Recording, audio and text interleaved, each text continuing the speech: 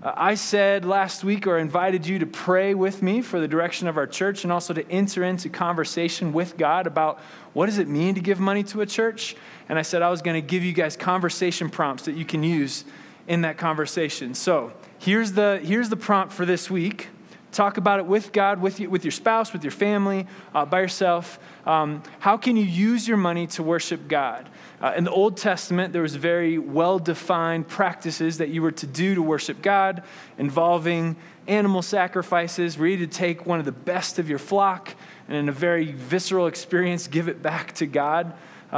We thankfully don't do animal sacrifices anymore. But what would that look like today?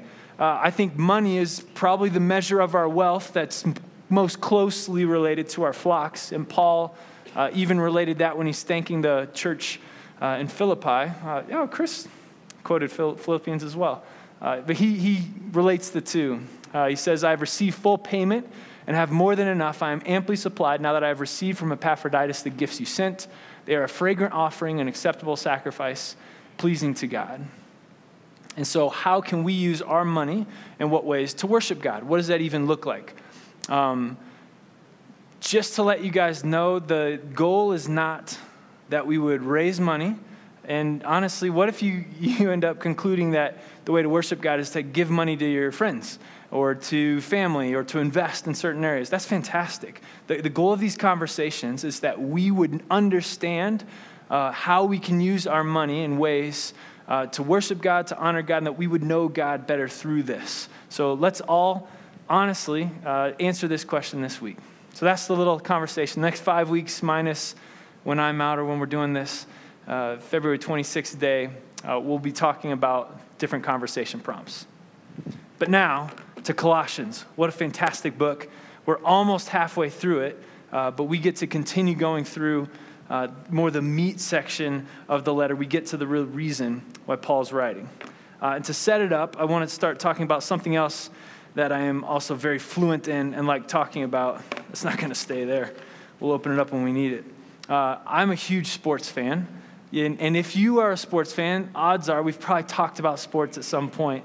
And there's something very historic that's going to happen in the NBA, the National Basketball Association, professional basketball, within possibly the next week.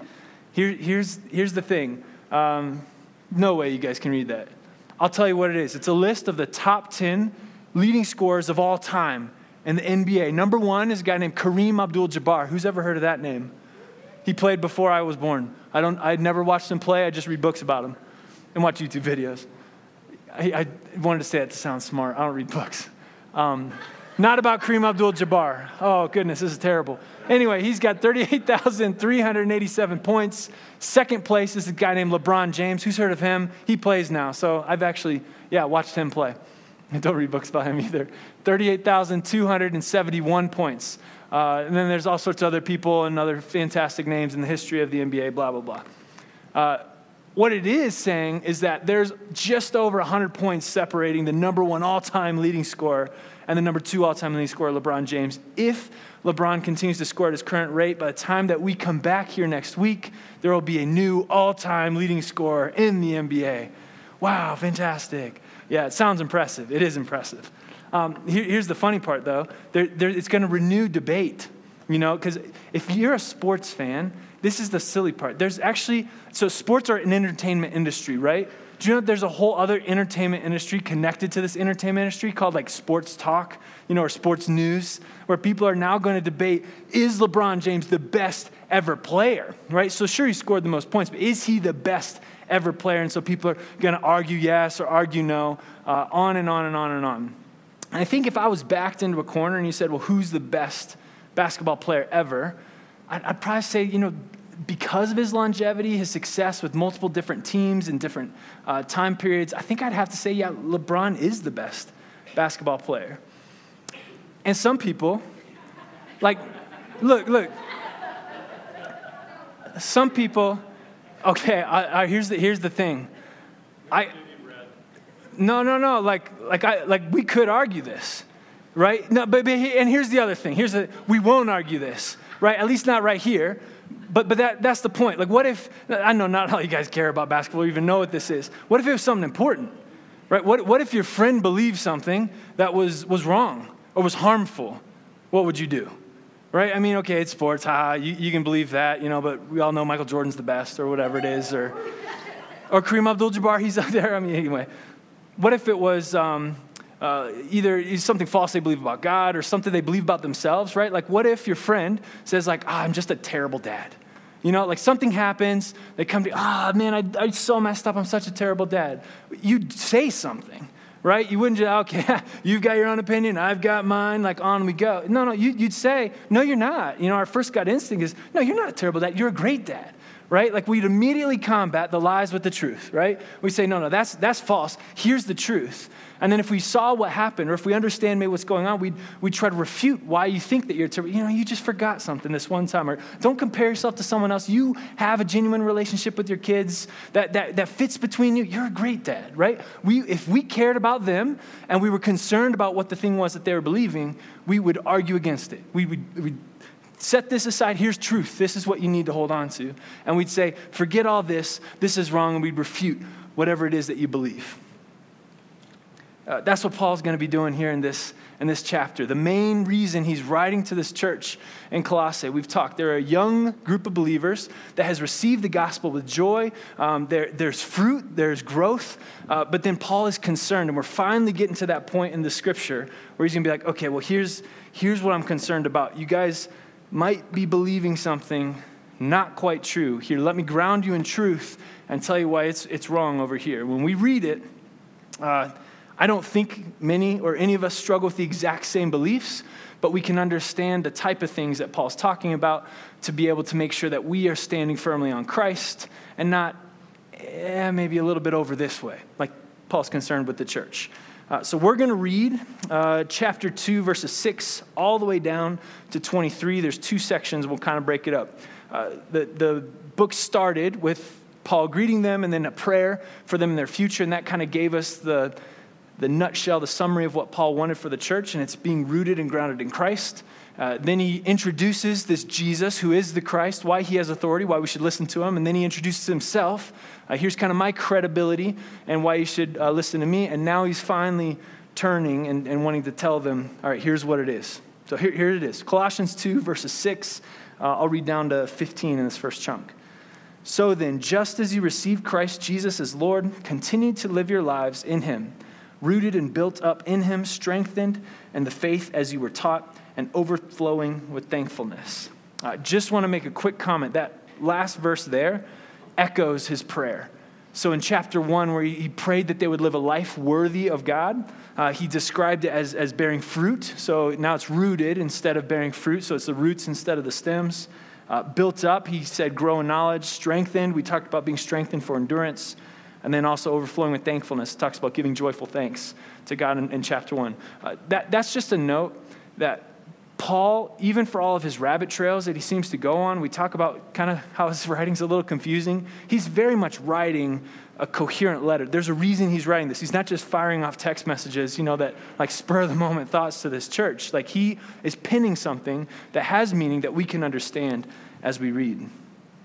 All right, verse 8, here's his concern. See to it that no one takes you captive through hollow and deceptive philosophy, which depends on human tradition and the elemental spiritual forces of this world rather than on Christ. And then he grounds them in the truth. For in Christ, all the fullness of the deity lives in bodily form. And in Christ, you have been brought to fullness. He is the head over every power and authority. In him, you were also circumcised with the circumcision not performed by human hands. Your whole self was ruled by the flesh. Well, your whole self ruled by the flesh was put off when you were circumcised by Christ, having been buried with him in baptism, in which you were also raised with him through your faith in the working of God who raised him from the dead. When you were dead in your sins and in the uncircumcision of your flesh, God made you alive with Christ. He forgave us all our sins, having canceled the charge of our legal indebtedness, which stood against us and condemned us. He has taken it away, nailing it to the cross.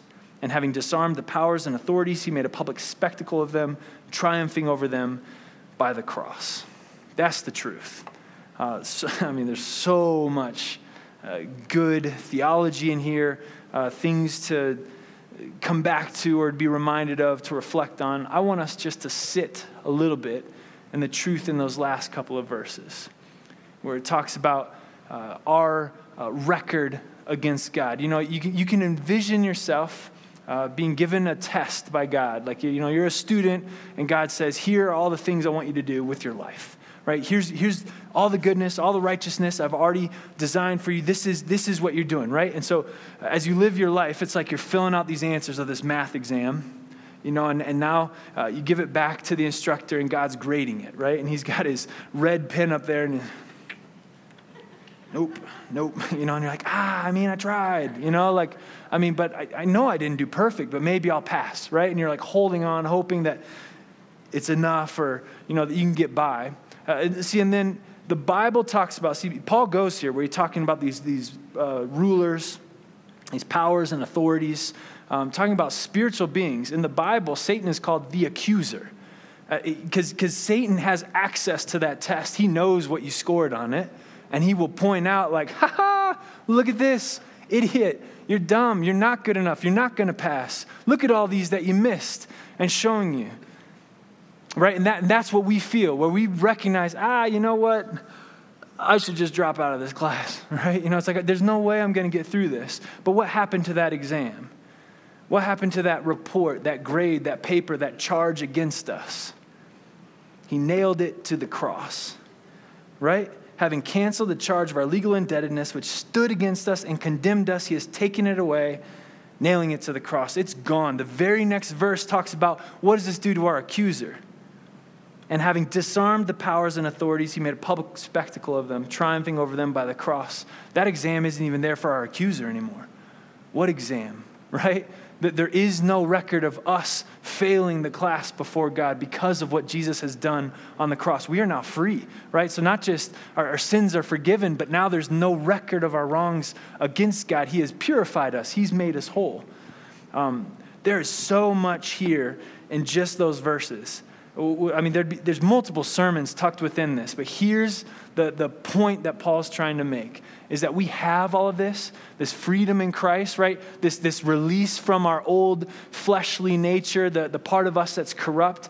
We've been purified, we've been cleansed, we've been forgiven, we're holy because of what Christ has done on the cross. And we participate in that with him through baptism. And so baptism for us today is the initiation into following Christ, where you are unified with him. It's our unity with Christ that leads to this purification. That's the truth. That's what Paul wants us to hear. All right, we're going to read the next section, because now he pivots to what is this hollow and deceptive philosophy, and now he's going to refute what it is that they say. This is verse 16 through 23. Therefore, do not let anyone judge you by what you eat or drink, or with regard to a religious festival, a new moon celebration, or a Sabbath day. Those three things right there at the end, the religious festivals, new moon celebration, and Sabbath day, those three together refer back to the entire Jewish religious calendar. So all of the different practices that God gave to Moses, his people, that the Jews still followed, that's what he's referring to there. These are a shadow of the things that were to come. The reality, however, is found in Christ.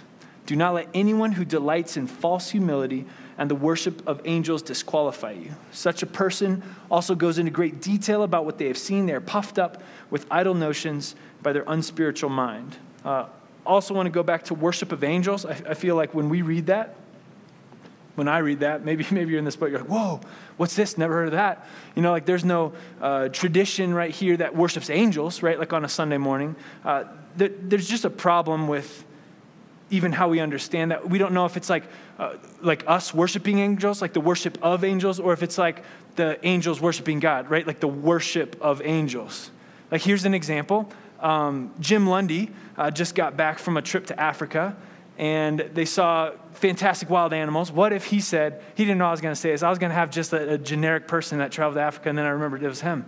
What if he said, hey, I'd like to tell you we went on this safari, it was fantastic, I'd like to tell you all about the hunting of lions. I'd be like, oh, cool, that's great. Wait, do you hunt lions? Or do you mean like you learned about how they hunt?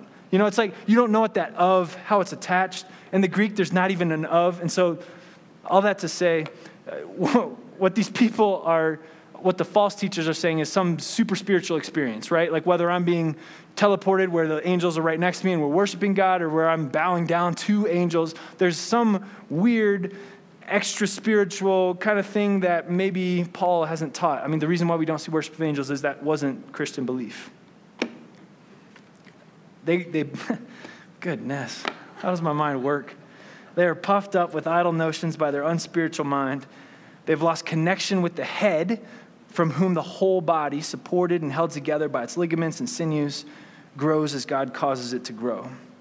Since you died with Christ to the elemental spiritual forces of this world, why, as though you still belong to the world, do you submit to its rules? Do not handle, do not taste, do not touch. Those are referring to the purity laws of the temple, where you couldn't eat certain foods, you couldn't touch certain things that would make you unclean and unfit to enter into the temple for worship. These rules, which have to do with things that are all destined to perish with use, are based on merely human commands and teachings. Such regulations indeed have an appearance of wisdom with their self-imposed worship, their false humility, and their harsh treatment of the body, but they lack any value in restraining sensual indulgence. So what Paul is essentially saying is that there's a group of people who are preaching Christianity, but they're saying, but wait, there's kind of this extra that you can do. You know, I view it like they're trying to upgrade you to the premium version of Christianity.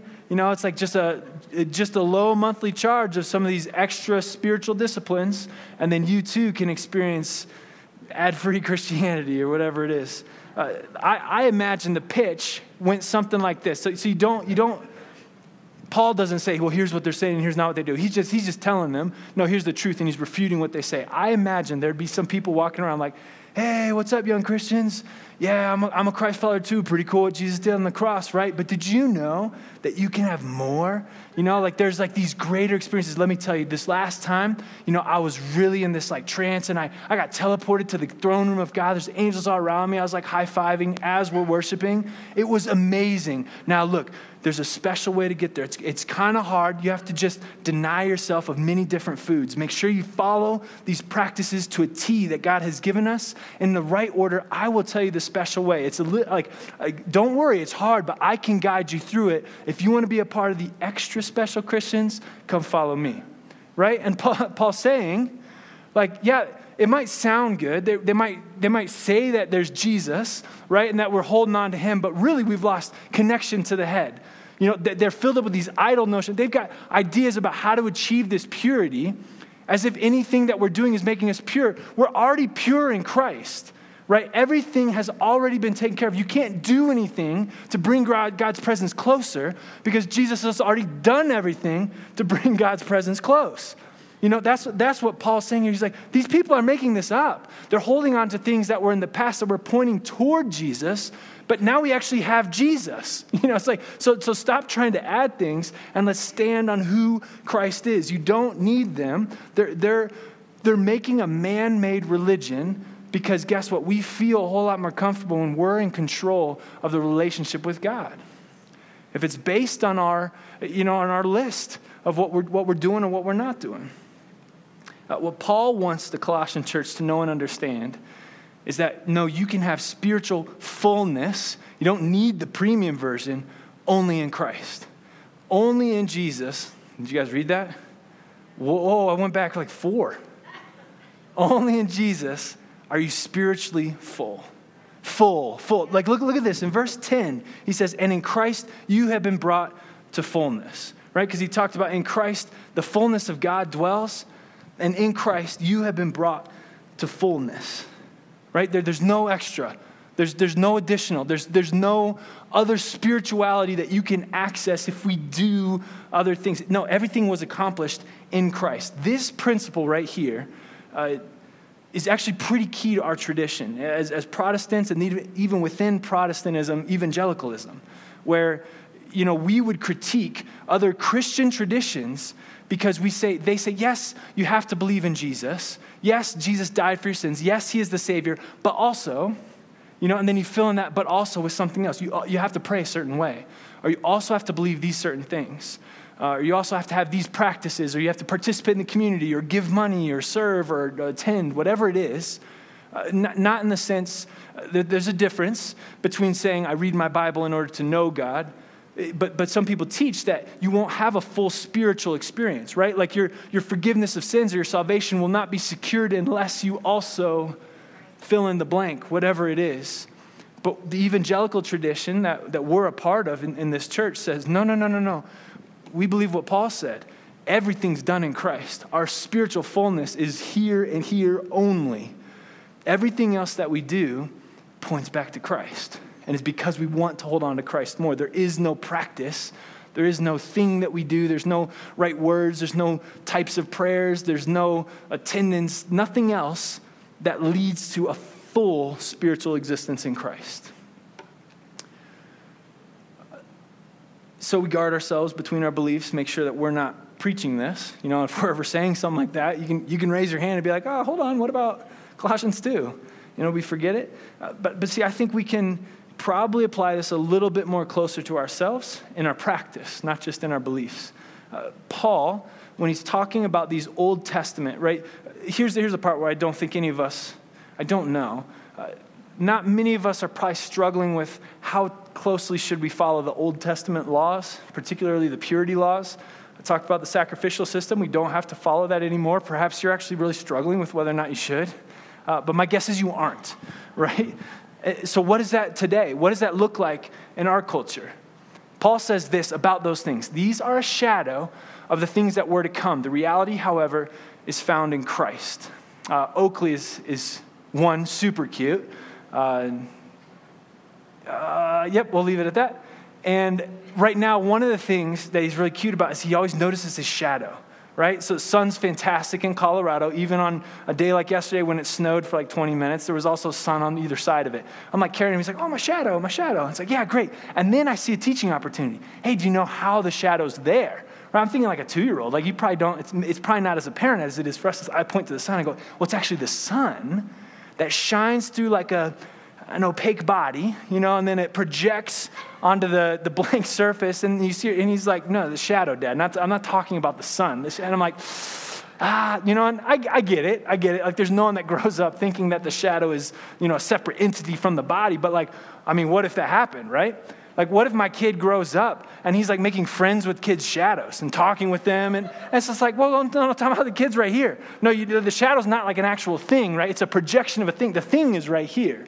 Well, that's what Paul's saying, right? Stop chasing shadows. You have the real thing. It's like, it's right.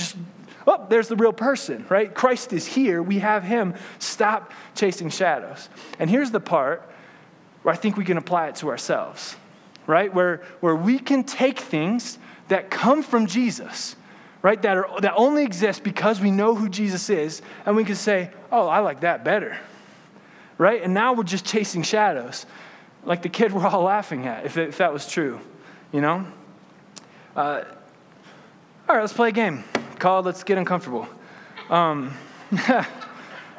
couple weeks ago, Jim talked about a church that had a banner hanging out from it, right? And we're all kind of like, oh, let's not trash other churches, right? But here's the thing.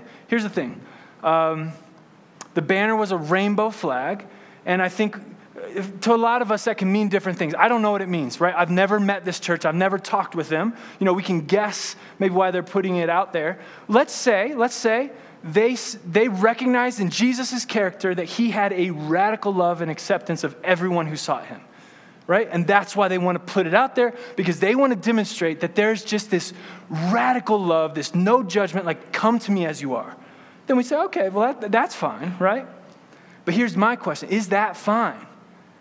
Because if we're saying the banner represents this character of Jesus, it only exists because there was a Jesus. It's a shadow reflecting or silhouetted from the actual person of Christ. And here's the thing. As a church, do you want to display a shadow and say, this is who we are, right? Do you want to be known for the shadow or known for the Christ, known for Jesus, right?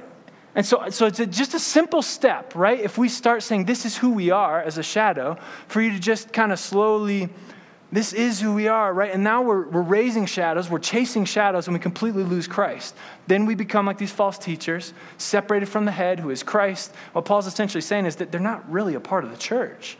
Yeah, they believe in Jesus, but they're actually not part of the church. Okay, so it's easy to point fingers. How about looking in the mirror and see our own warts a little bit closer? You guys ready? We'll play the game again. All right. There's another banner that some churches display. Inside, outside the building, also colorful. 3 colors. Red, white, and blue. Stars and stripes. Yeah, but that one makes sense. Because I'm proud to be an American. There's a lot of other countries that don't have the freedoms that we have. Our country was built on principles of what the Bible's based on, of Jesus' teaching. That belongs in the church. Does it? Right? Like if we're saying that our nation was founded on principles of Jesus, we're admitting it's a shadow. Right? There is a Jesus that has character, and even in its ideal best, it's only a shadow. Right? Even if our country is reflective of exactly who Jesus is, it's still just a shadow. So why would a church display a shadow as this is who we are? Right? Is that not dangerous? Where perhaps we start finding our identity in a shadow and not the actual thing. Right? Like, is it not just a few steps away from becoming detached from Christ altogether and now becoming idolatry when we're chasing it? Yes. It's like, I guess so.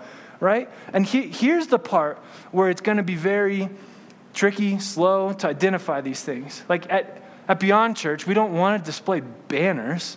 We're pretty particular about trying not to put different things out in order to say that we're about anything other than Christ. The one thing we have in this room is that cross.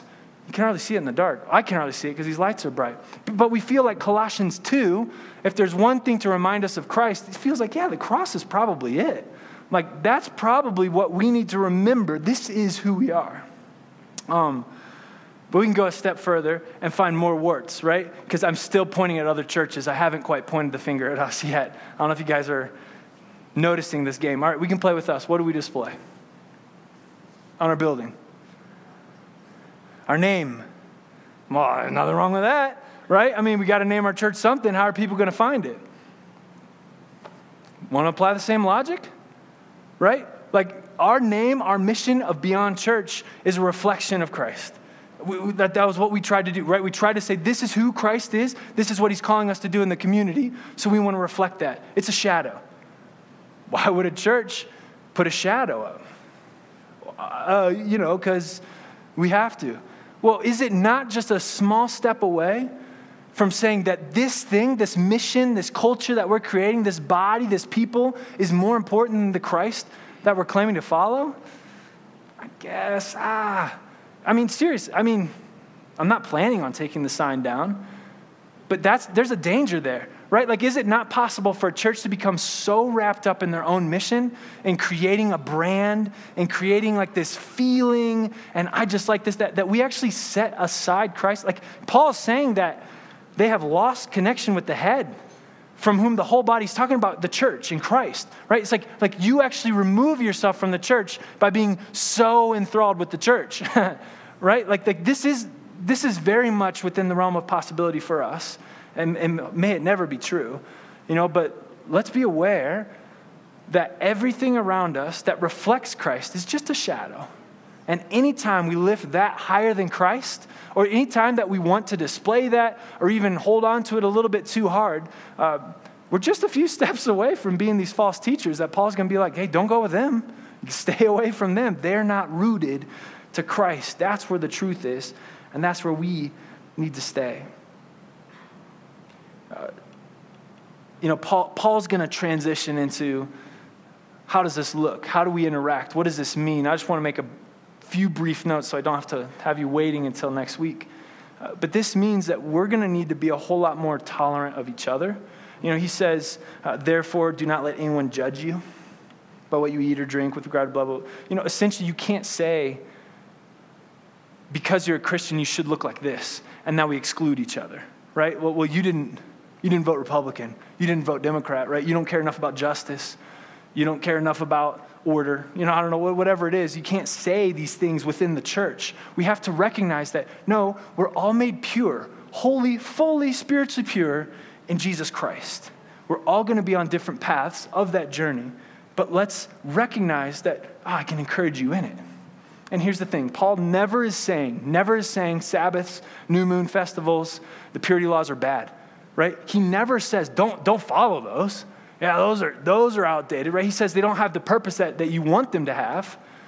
And in his letters to the Corinthian church and the Roman church, he anticipates that Christians are going to draw the line of these are the spiritual practices I do, or these are the disciplines that I do, whereas others might not draw that. And we have to recognize that there's going to be differences in even how we go forward. So we do follow practices in order to know Christ. We don't toss everything out and then I'm free to worship whatever. No, you're free to worship Christ. You don't have to do anything else to find him. And I also want to make a point, don't judge yourself, right? I think a lot of us, there's a temptation to want control of our relationship with Christ, where we want to keep a record of everything that we've done. Because if times are hard, or we don't like the way that God has kind of set up the environment for us, or if God's feeling far away, we want to be able to come to him and say, okay, look, I've been a Christ follower for a really long time. I read my Bible every day. I probably know more than Pastor Brad does about the book of Colossians. Why are you not closer to me, right? Or the other way around, right? Where you feel distant from God and you say, well, there's got to be something that I've missed. Perhaps I haven't been generous enough, or perhaps and you want to look back and you want to see the reason I'm feeling what I'm feeling is down to what I have already done. Well, here's the thing, you can't judge yourself. What happened to that list? It's nailed to the cross, right? It's gone. You have full spiritual wholeness in Christ. You can enter into the presence of God. You can pray to him even right now. Even what Tammy's demonstrating to us, like, hey, if you've got something, let's come forward. We can come boldly. There's no, you weren't good enough. Maybe next week, try again. It's no. In Christ, spiritually full. We are made pure. We are holy. Now, the big question is, well, what does it look like to live in Christ? So danger, don't believe these things, don't do these things, careful, watch out. What does it look like to really live? That's next week. Paul knows he's leaving there more to do. That's chapter 3, and we're going to get there starting next week. But here's what I want you to know. It's going to be hard. You're going to have to be honest with yourself. You're going to have to look in the mirror. You're going to have to be willing to see your own warts and not just kind of play the game of, well, that's definitely a problem. That's okay. How about yourself? What is it? And then here's the thing. Having community enables you to see your warts if you're willing to let people point them out. But having community also gives you encouragement, where if we all understand that we're all made pure in Christ, there's no judgment. So when someone, actually, this is where I'm at, we can say, okay, let's go forward. We can accept that, and we can move forward because we all want life in Christ. That's why we have these discussions around our tables. That's why we have community groups sign up.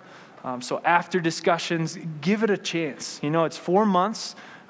You can switch groups if you want. I asked the group leaders, they're okay. No one's feelings are going to get hurt. Now's the time, spring semester. Try something where you can plug in. You can start trusting a group, getting to know them, and trying out, hey, how can I live this life in Christ? This spiritual fullness, how can that be an experienced reality, not just something I believe because of what Jesus has done on the cross? All right, let's pray, and then we'll set up the discussion questions. Dear God, I thank you so much for how much you love us, for how much you care for us. Thank you for purifying us. Thank you that in order for us to enter into your presence, you don't give us a list of rules or things that we're supposed to do, but you fulfilled all those things in Christ. I pray that when we try to seek you, when we read our Bibles, when we pray, when we participate in community, when we give money, when we serve, Lord, I pray that those would be proper reflections back to you, that we would not hold on to these things and think that that's where we're finding our spiritual fullness, but rather it's reminding us of you, we're learning about you, we're being filled with your presence. May you keep our hearts directly pointed to you, and may you guard us. May you bring people to us, or just convict us in our hearts if we're starting to move too far to the left or to the right. May you bump us back in the lane so that we can be directly pointed to you. We love you, Lord. In your name we pray. Amen. All right, we got 3 questions trying to help further apply what we're talking about. First, where else do Christians seek spiritual fulfillment other than Jesus? So this would be Where has it been taught, or where are those temptations where we might want to find, okay, I need to do this in order to be full? Second, what shadows do you chase? What are those things that reflect Jesus that perhaps you value a lot and perhaps higher than Jesus? And then lastly, what spiritual practices do you keep? And then why? How do you make sure that those spiritual practices remain shadows and don't become the main thing?